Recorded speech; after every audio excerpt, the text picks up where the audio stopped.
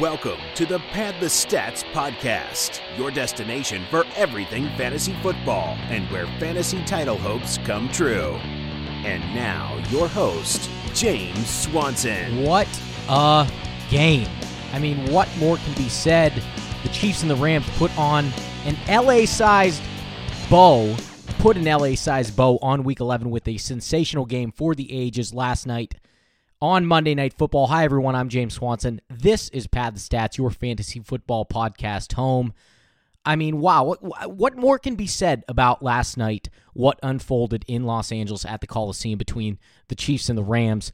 Back and forth, offensive fireworks, strip sacks, defensive touchdowns, interceptions, so on and so forth. And the Rams finally prevail 54-51. You know, I was just listening to NBC Sports PFT Live with Mike Florio on the way home, and he said, whoever says this is a game where, boo-hoo, there wasn't any defense. No, there was plenty of defense. Aaron Donald took over that game at times last night with 2 strip sacks. The Chiefs scored a defensive touchdown. The Rams scored 2. I mean, there were plays all over the field, up and down, from the offenses, from the defenses. So that was just awesome. From a football fan, just kind of laying it all out there and just, trying to describe what I saw last night. I just did not want that game to end. It was one of those games where I didn't care if it was 12 o'clock or 4 a.m. I didn't want to go to bed. I didn't want to think about work today. I didn't want to do anything but watch the Chiefs and the Rams play that football game. That was one of the best football games, if not the best professional football game I've ever seen in my entire life, especially a regular season game. I mean, wow. If that is a preview of the Super Bowl this year, we are in for a treat. And there's plenty of other great teams from around the league that can, really put up some points and really, give us a spectacle to behold, when February rolls around. But that game, those two teams, that matchup was really something to take in. So I know that this is a fantasy football show, but of course I just had to talk about last night's game a little bit and just give it its due because that was incredible. It really, really was. And on today's show, we're going to discuss the fantasy implications from last night's game, and then I'm going to hand out my winners and losers from Week 11. So here we go. And before we do get into the game from last night, I do have a couple quick notes that came up late this afternoon when I was putting together my show notes. O.J. Howard has been placed on IR. So if you're somebody out there that is in need of a tight end, if you have Jimmy Graham and you're a little bit worried about that thumb injury, if you lost O.J. Howard for the year, if you've just been scrambling at the tight end position and cannot seem to find any consistency in terms of scoring, look for Cameron Brate on the waiver wire if he is out there. I would assume he is in most leagues. He's a viable option right now, and let's not forget that Jameis Winston is back in the lineup as the starting quarterback for the Tampa Bay Buccaneers, which bodes well for Cameron Brate. Those two, over the past couple of years, have had a good, rapport together. So this is a huge boost for Cameron Brate. Kind of a bummer for O.J. Howard because he had been having a nice year up to this point. Some other news from around the league. Mitchell Trubisky looks like that shoulder injury could keep him out on Thanksgiving Day at Detroit. So keep an eye out on your Chicago playmakers, on Allen Robinson, Taylor Gabriel, if you are desperate for a flex. Tariq Cohen, I think, is somebody that can still really benefit regardless of kind of who's playing at quarterback and the game flow. Jordan Howard is somebody that could benefit a little bit from this if the Bears choose to run the ball a little bit more. So keep an eye out if Trubisky plays, if he doesn't play, on the rest of the Chicago offense. And Ryan Tannehill is expected to return as the Dolphins starter this week versus the Colts. Marvin Jones is expected to miss Thursday's game after not practicing again Tuesday. So again, Kenny Golladay should get a nice target share. He had a good game last week. And yeah, that should be a good situation for him. I think even with Marvin Jones in the starting lineup, you're confident starting Kenny Golladay as a wide receiver 2, a high-end wide receiver 2 the rest of the season. This probably only helps things a little bit. So now here we go. Chiefs 51, Rams 54. And first and foremost, let's put the starting quarterback matchup in the spotlight. Patrick Mahomes versus Jared Goff. And look, I think both of these quarterbacks had really nice games. You're going to look at the turnover numbers from Mahomes and think, maybe it wasn't so great. He turned the ball over 5 times, 3 interceptions, 2 forced fumbles. Those two I mentioned, courtesy of Aaron Donald, the strip sacks.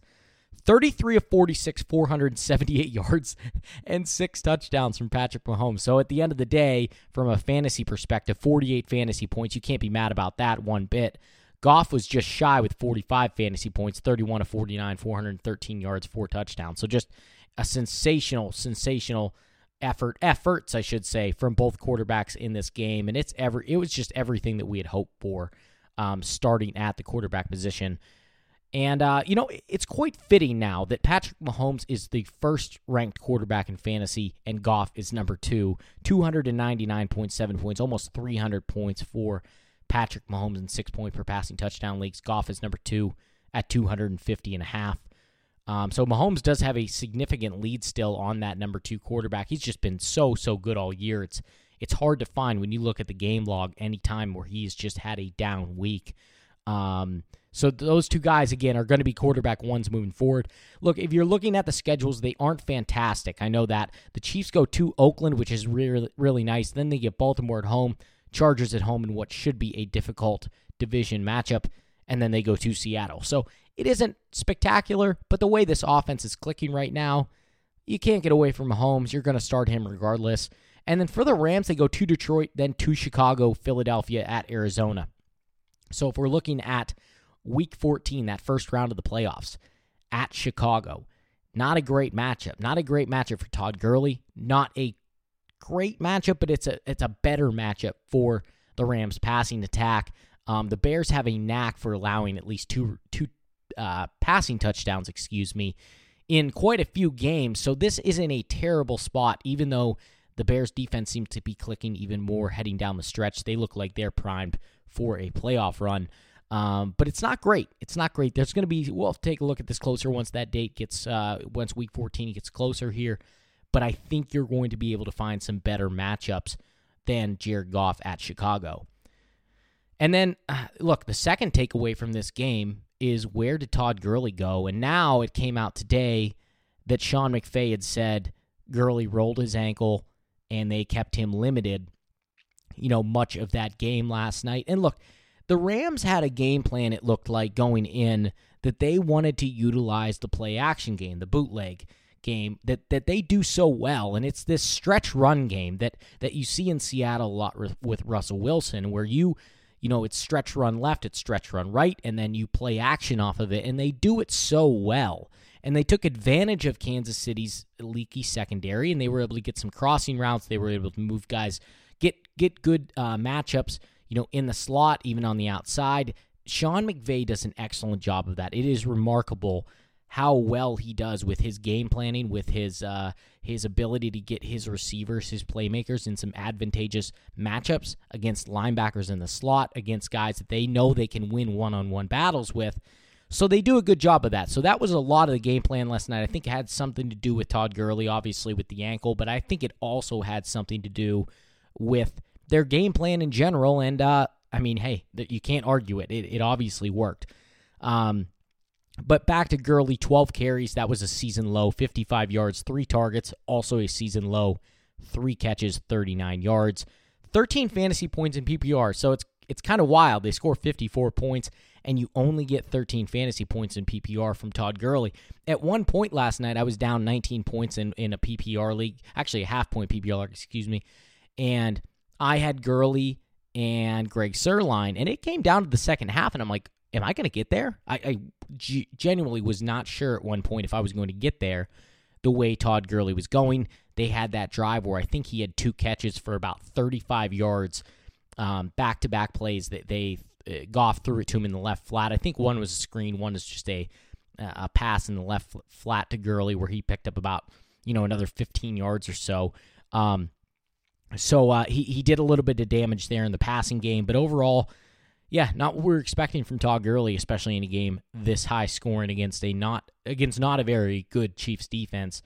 But look, again, nothing to worry about here, right, about Todd Gurley moving forward. Again, if you were looking at the schedule, though, at Detroit, very, very nice. At Chicago, that's the big one to circle. If there's going to be a game where Todd Gurley really struggles, it's going to be that game at Chicago. I think they're going to have to get him going in the passing game. I think that could be a very tough tough matchup for him running in between the tackles. But he's so talented. That offense is so good that obviously you're going to start him. I mean, without questions, first round of the playoffs too. But I wouldn't be surprised if that, is some tough sledding for Gurley and the Rams running game, and then then they get Philly at home and then at Arizona.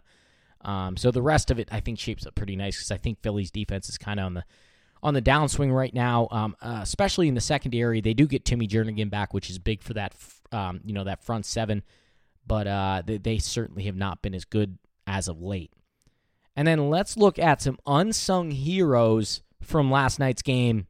I'm going to start with Josh Reynolds, the wide receiver for the Rams, who has essentially taken over Cooper Kupp's role in this offense. 8 targets, 6 catches, 80 yards, and a touchdown.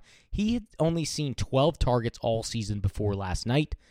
Look, he assumes a role I just mentioned of Cooper Kupp, and he should be involved on a weekly basis. So I think he can be viewed as an upside wide receiver 3 for right now, and he'll be in a good spot at Detroit following the team's bye in Week 13. And then my number 2 unsung hero, Chris Conley. Look, 8 targets, 7 catches, 74 yards, and 2 touchdowns, similar to Josh Reynolds, similar role. He's only had 23 targets coming into last night's game. He had only caught 2 touchdowns all season. The last one was in Week 3. Look, this is where it differs, though, between Reynolds and Conley. Conley has really been there all year, so this is not somebody that I would rush to the waiver wire to go grab right now, especially now that bye weeks are essentially behind us, and the Chiefs are one of the 2 teams, them and the Rams, that are going to be on bye next week. So it's not somebody that you need to scramble to the waiver wire for. I would just let Chris Conley where he's at. This is one of those games where it was so high scoring, and he was one of the guys that that it was a beneficiary of that, especially the fact, and this was big, that Sammy Watkins went down so early in the game. And then Gerald Everett for the Rams. Actually, both the tight ends for the Rams were unsung heroes for me in this game. Gerald Everett and Tyler Higbee. They combined for 11 targets, 9 receptions, over 100 yards receiving, and 2 touchdowns. Everett got the 2 touchdowns. Look, he matched season high in snaps, targets, and receptions. He now has 3 touchdowns in the last 2 games. He's a big guy. He's 6'3", 240 pounds. He ran a 4.6, and he's a former second-round pick. So there's some talent there. I think this guy could shape into a nice player. Somebody that I wouldn't mind having on my dynasty team, on my dynasty roster as a stash right now to see how he kind of pans out in a very good offense. And honestly, he could be worth looking into, following the bye week in pre-draft leagues too. Again, in a thin tight end market like we've talked about so many times now, the landscape is just so thin, so inconsistent. There are shaky floors all over the place. Gerald Everett might not be a bad pickup. Tyler Higbee had the better game, 7 targets, 6 catches, 63 yards. He has 11 receptions for 128 yards and 1 touchdown over the last 3 games. He had just 6 receptions, 64 yards, and 1 touchdown in the first 8 games. This is a guy that they use a little bit more in blocking, run plays, in the line of scrimmage, in-line blocking. Tyler Higbee's kind of that guy more so than Gerald Everett.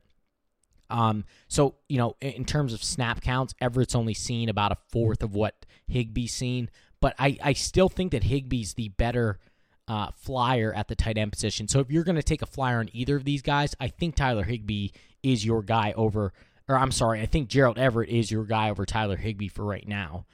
And then my last point from this game I'll get into my winners and losers after this, but this is the last point. I just called this Super Tyreek. Tyreek Hill, what more can you say? 14 targets, 10 catches, 215 yards, and 2 touchdowns. And look, he burned the secondary for, a 78-yard touchdown there early on. I can't, actually, you know what? I can't remember now. I don't know if that was early on. That might have actually been in the second half now that I think about it. It was either the second or third quarter. And he burned him. And then, 11 touchdowns now for Tyreek Hill. He's tied with Antonio Brown for the league lead in the receiver department. He's second in receiving yards and 8th in receptions. He's the number 1 receiver in PPR leagues. 19 more points than Adam Thielen to this point. Now, again, he hasn't had his bye yet. It's going to come next week, so keep that in mind. But still, I think he could even hold that lead, coming out of the bye. And he's on pace for 95 receptions, 1,600 yards, and 16 touchdowns. So Tyreek Hill is having a wide receiver 1 season if you took him in the third round where he was going, you've been rewarded big time with a top 3 wide receiver rest of season, maybe the number 1 receiver overall. And now my winners and losers from Week 11. I'm going to start with my winners. And a guy that I really haven't talked much about on the podcast this year, excuse me, and that's Ezekiel Elliott. He's really coming into his own the past couple games. I shouldn't say coming into his own, but I think that team as a whole is starting to realize that they can win a division title in a division in the NFC East that is totally up for grabs, and they're starting to lean on Elliott more and get him even more involved, and in the passing game too. 23 carries, 122 yards, a touchdown, 8 targets, 7 catches, 79 yards, a huge day, 34-35 fantasy points, 15 targets in his last 2 games. I just mentioned they're starting to get him more involved. The numbers indicate that. He's averaging 136.5 rushing yards per game and 194 total yards per game over the last 2 weeks. So it has been a quite a run over the past couple games for Ezekiel Elliott. Again, I think this team is starting to hit their stride in terms of running the football and getting back to what they do really well. He averaged just 85 rushing yards per game and 113 total yards per game over the first 8 games. So, you can kind of see the numbers starting to show that this team is maybe turning a corner a little bit and have found some of identity. And Amari Cooper could be a big factor in that and just drawing some attention away from that running game. And it's been helping Elliott, at least it seems so to this point. The schedule coming up, taking a look ahead, Washington at home this week, New Orleans home, in week 13, Philly in week 14. So 3 straight home games for the Cowboys coming up. And then they go to Indy and Tampa Bay in week 16. So, I think this shapes up pretty well. I really do. I think this shapes up fine. Look, I know Philly, I mentioned before, I think they're a little bit on the downswing. I don't think New Orleans is a terribly tough team to run against, though I do think that defense is the opposite of Philly on the upswing, if I had to say so. And Washington, they're a good defense, but look, I think that Elliott's going to be so involved that it's just going to be good situations for him no matter what. My number 2 winner, Traquan Smith. After putting up a goose egg last week, 13 targets, 10 receptions, 157 yards, and 1 touchdown. Wow. What a game from the rookie. His previous season high was 6 targets and 3 receptions. He's seen at least 41 snaps in the last 6 games. He didn't play more than 26 in the first 4. A lot of that was Ted Ginn, being in the lineup. Now he's hurt and done for the year. But this is encouraging stuff for Traquan Smith, and he's currently dealing with a foot injury, so that's something to keep an eye on that popped up on the injury report this week. So keep an eye out for his status since they are playing Thursday night against Atlanta. If he's active, he's a great stream. I like him over a couple of the other rookie wide receivers, Calvin Ridley, DJ Moore. But yeah, Traquan Smith, this is a situation to really keep your eye on. He's a guy that's really trending straight upwards, and he just looks so good in that game against Philadelphia on Sunday. Somebody that I'm certainly keeping my eye on. And look, if I'm somebody that, even if I want to stash somebody, but if I need somebody down the stretch that is a potential flex play that could have some serious upside, Traquan Smith is certainly a player to keep your eye on. And then my number 3 winner of Week 11, Stephon Diggs. Stat of the day, let's start there.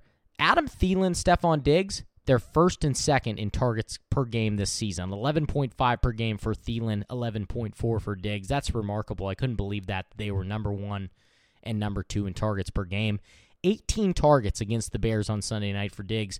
13 receptions, 126 yards, and a touchdown. He now has at least 10 targets in 7 of 9 games. He ranks 7th in the league in targets and only trails Adam Thielen by 12. He played in 1 less game, so that's why he's 7th. But I mentioned the targets per game.